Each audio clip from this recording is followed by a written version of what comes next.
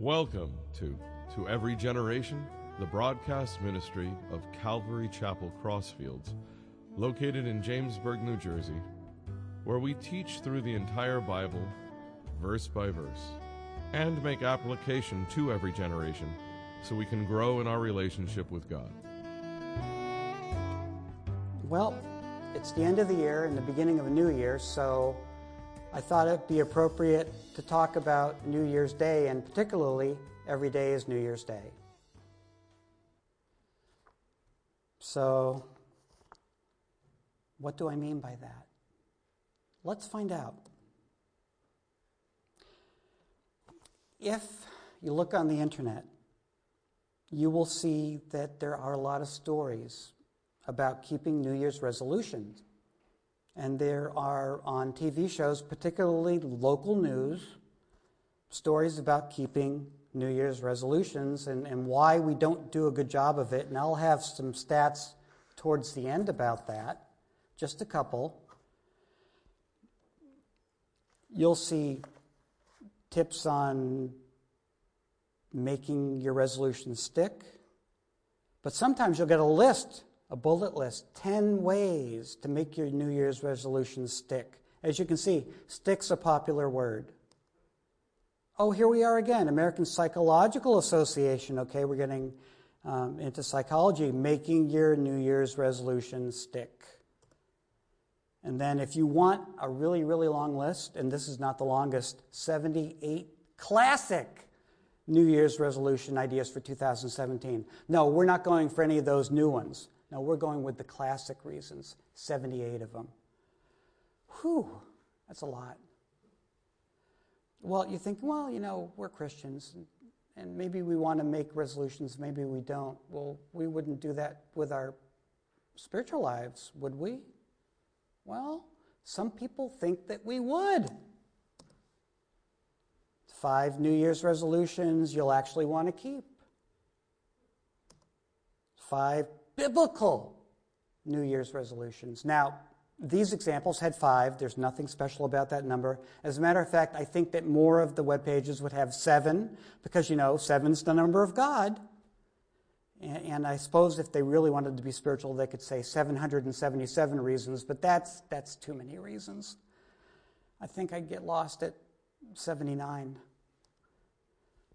Well, what would Christians do when it comes to the following year, the year coming up, 2017? What kind of things might Christians think about? What might you think about? What might I think about?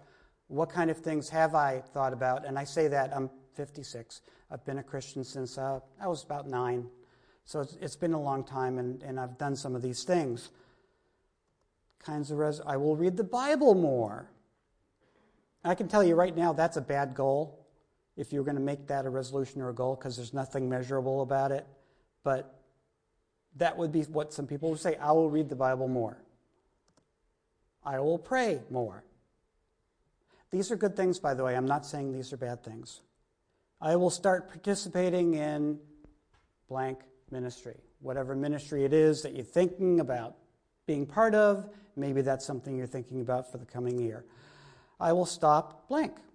Could be a bad habit. It could be a recurrent sin we all have them, that we're struggling with, and that God's leading us through, and we want victory over. Or I will blank. I will do something more positive. It's not a stop doing. I will start doing this instead. And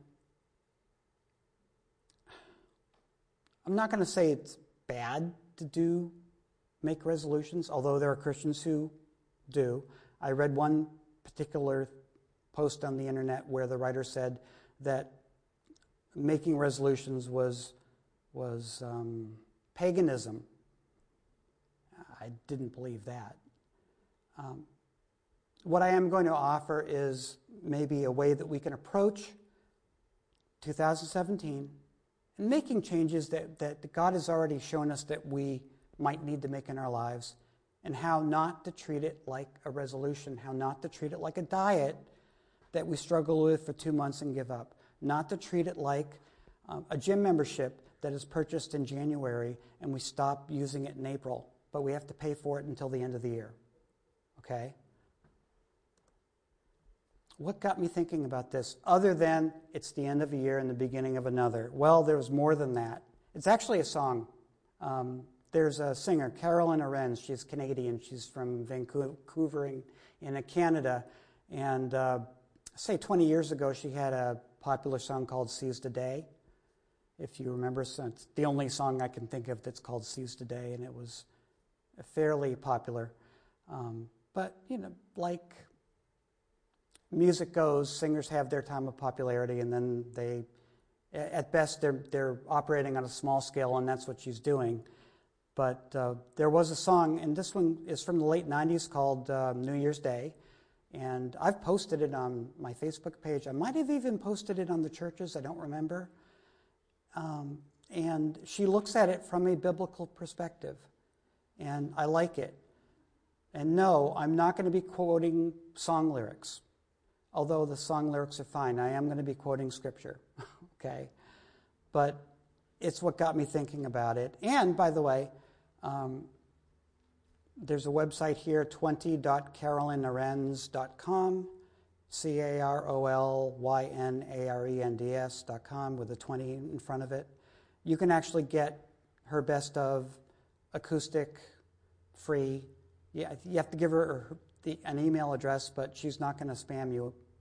She hasn't spammed me yet. And it's a download, digital download. It's worth it. I like it as much as anything else I've ever heard from her.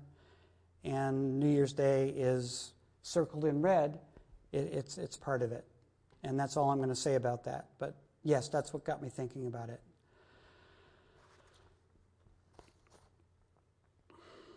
What this really is, it's a friendly reminder, because there's nothing here that I'm going to be offering that hasn't been spoken of at some point in a pulpit here or elsewhere. A lot of basic Christian teaching that will come to bear on how we can approach making changes in our life. What to do in 2017? Well, for each of us, that's going to be a different thing.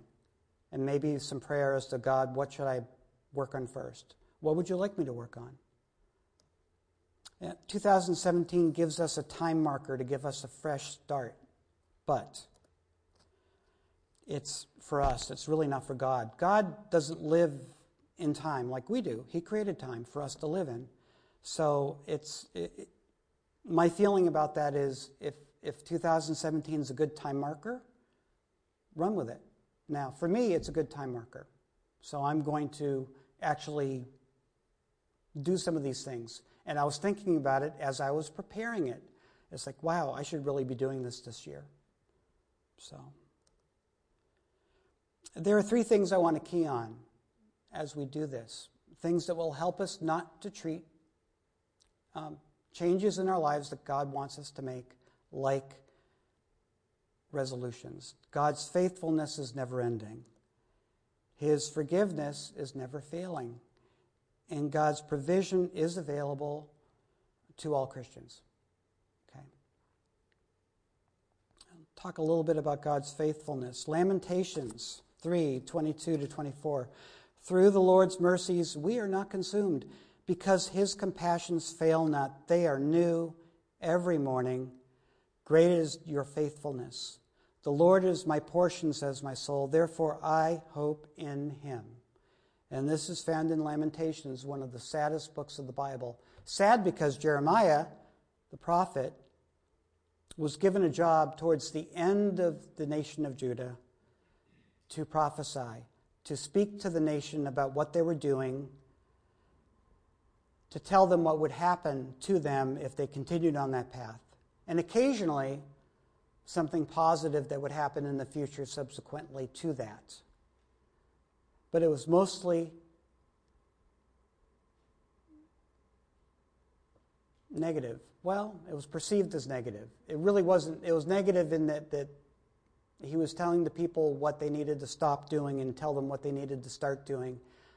But he got beat up, he got imprisoned, he got his life threatened, and all these things happened repeatedly in his life. And yet, this appears in a very, very sad book. But then again, he is a prophet. He was a prophet. Well, I guess we'll meet him and get a chance to talk to him. But that's something he wrote. And it's not just in the Old Testament. In 2 Timothy 2:11-13, this is a faithful saying, for if we died with him, we shall also live with him.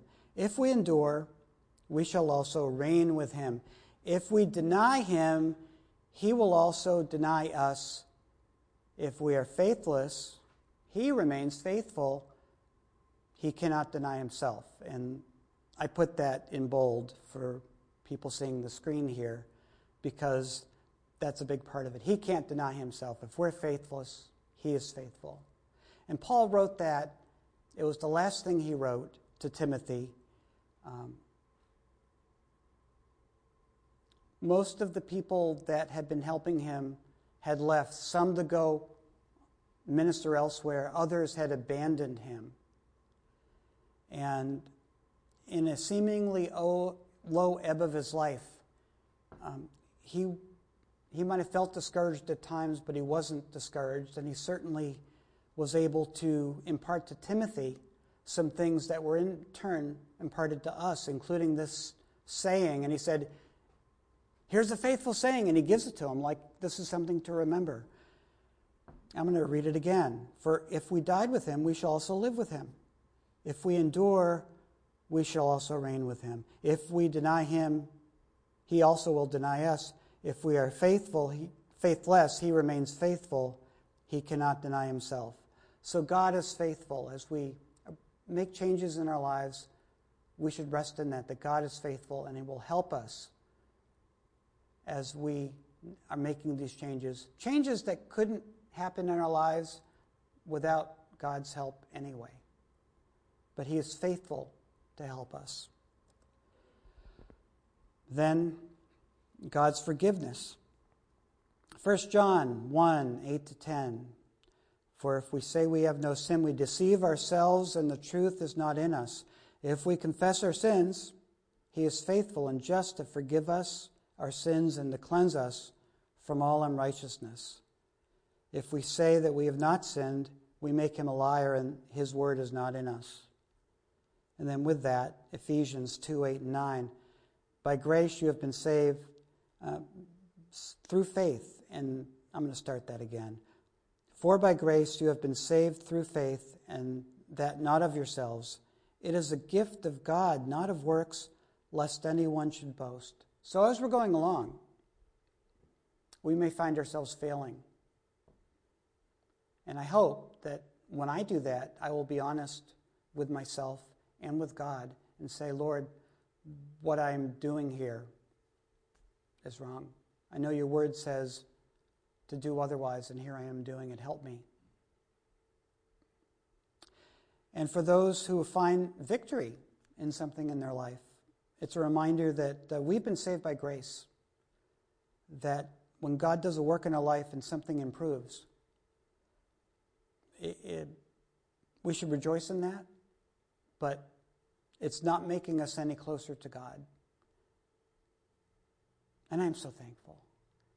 Because some people have said to me that well, I'm going to get myself straightened out and go to church. No, you don't do it that way. You got it backwards. No, if you know you need to be straightened out, know that and come to church and listen to the gospel. And then God puts us back together, and God helps us to grow. And God helps us to make positive change in our life. The kind of change that we would not otherwise be able to make. Moving along. God's provision. 2 Peter 1:2-3. Grace and peace be multiplied to you in the knowledge of God and of Jesus our Lord, as his divine power has given to us all things that pertain to life and godliness through the knowledge of him who called us by glory and virtue. Now, say 25 years ago, it was an upswing in my spiritual life. And what I believed about God and about the Holy Spirit, I thought needed to be true about everybody. And that thinking, believe it or not, was flawed. It was flawed. And I had a friend, still do. His name is John. And he showed me this scripture. And I realized that God's given each Christian everything that they need in their lives. Everything that pertains to life and godliness. So as we are approaching 2017 and we want to make changes in our life, God's given us everything that we need. We don't have to pray for that. That provision is already there. And it's not a matter of spiritual experience either. I've met people who place a high value on spiritual experience, and I'm not saying some people have a spiritual experience. That's wonderful. Other people don't. And so don't be discouraged if you're one of the ones who doesn't. I've had few in my life, and that's okay. And if you have had many, God bless you, that's wonderful. But it's different with each person because God deals with us differently. In Psalm 119, 105, your word is a lamp to my feet and a light to my path. Changes in our life are going to agree with what God's word says. Okay, I got a book. I asked for it for Christmas, and my wife got it for me. It's called Tools for Titans. It's a guy named Tim Ferriss. He has written a few books, and he's got a podcast, and he interviews a lot of people, different people, and he's actually about making positive change, not in the spiritual kind of way, but in other ways. But I know that when I read through that book, that there may be some things that disagree with God's word, so I'm going to have I'm going to mark those things. And because changes I need to make in my life are either directly a result of God's word or should be in agreement with God's word. And there's nothing that I should be doing that God's word says otherwise. And that sounds like a common sense thing until you run into somebody who's trying to make change in their life that's contrary to something that's really obvious in God's word. So I say it so that it can be said. Okay, moving on. 80%. That's the percentage of New Year's resolutions that fail. 80%. This number's worse. The percentage of people who achieve New Year's resolutions is 8%. It's not 20. That means that some of the 8% are achieving multiple resolutions. I guess they're overachievers, aren't they? But the spiritual walk isn't like making resolutions. If I want to read my Bible more, and I've done this,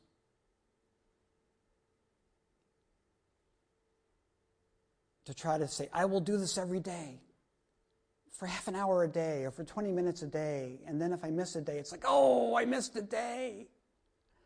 And then a little later on, I might miss a day, and then I might miss another day. Oh, no. And then I miss another day, and I become discouraged, and then, I'm just not thinking about it anymore, and I read the Bible sometimes.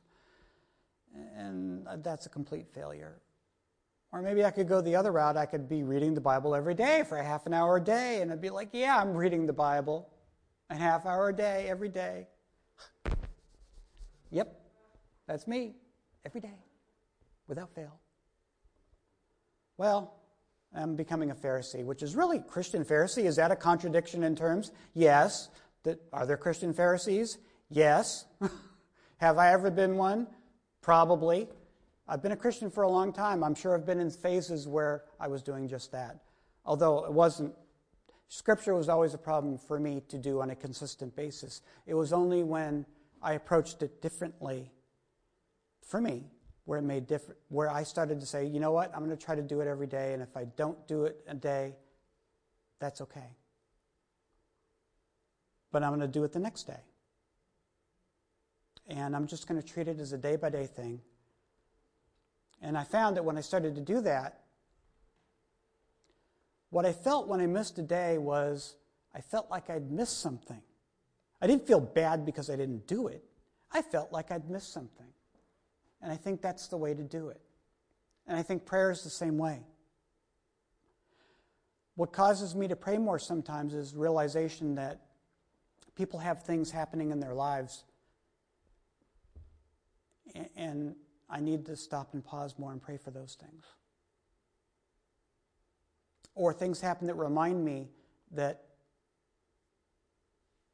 of something that really I need to pay attention to in prayer. Not to make me feel bad that I didn't do it already. That's not God's intent.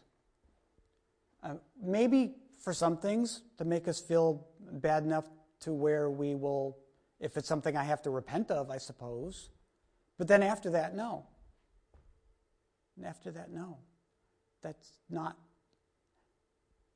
what we're supposed to be doing. We're not supposed to treat things as resolutions. We're not supposed to treat these things as in that way. Our relationship with Christ is a day-by-day relationship, and we have to treat it that way. And it's okay to have things that we want to work on. God wants us to change in 2017. He wants me to change. He wants you to change. And for each one of us, it means something different.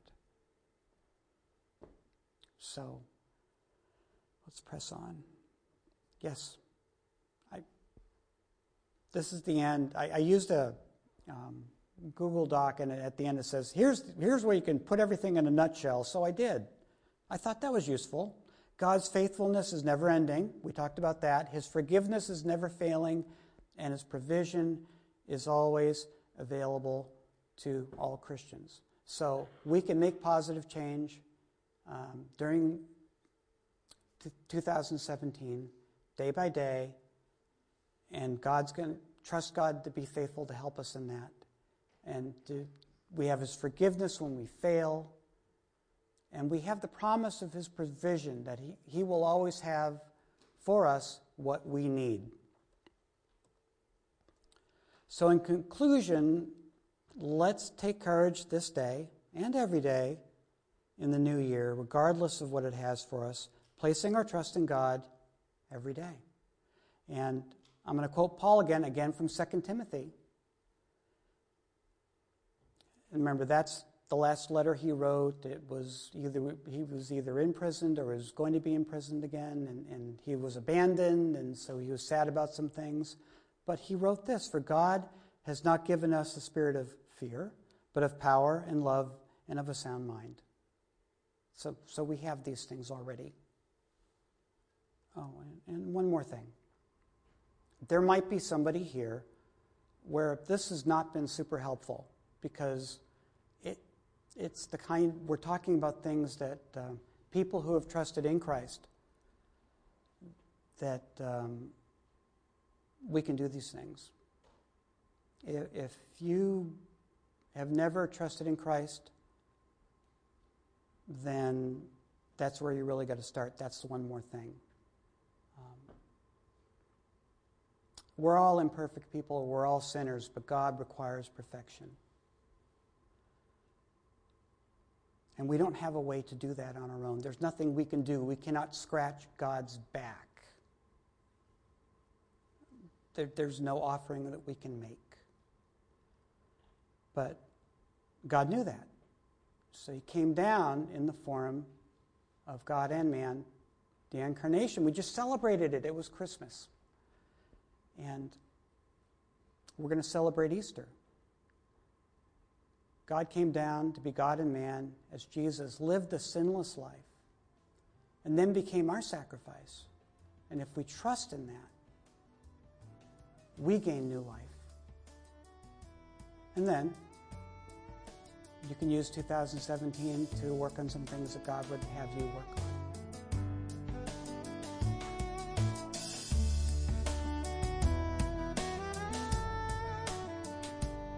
You've been listening to Every Generation from Calvary Chapel Crossfields. We're located at 15 Half Acre Road in Jamesburg, New Jersey. We meet for Bible study Wednesdays at 7:30 p.m. and Sunday service begins at 10:30 a.m. On Sundays, we have children's church for all ages, in addition to infant and nursery care. You can find out more about the ministry here at Calvary Chapel Crossfields by going to cccrossfields.org. Thanks for listening, and may God bless you.